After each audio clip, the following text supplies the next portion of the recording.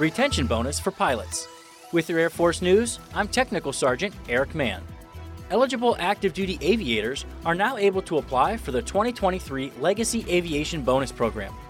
Pilots, RPA pilots, air battle managers, and combat systems officers are eligible for monetary incentives in exchange for active duty service commitments, so the Air Force can retain experienced officers to meet retention, training, and mission readiness requirements. Major General Albert Miller, Training and Readiness Director, says the Air Force's experienced aviators are uniquely qualified to succeed in a combat environment, and incentives are necessary to maintain that talent and competitiveness with the current pacing challenge.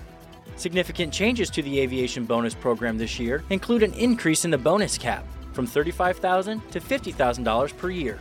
Eligibility requirements and application instructions can be found on MyFSS. That's today's Air Force News.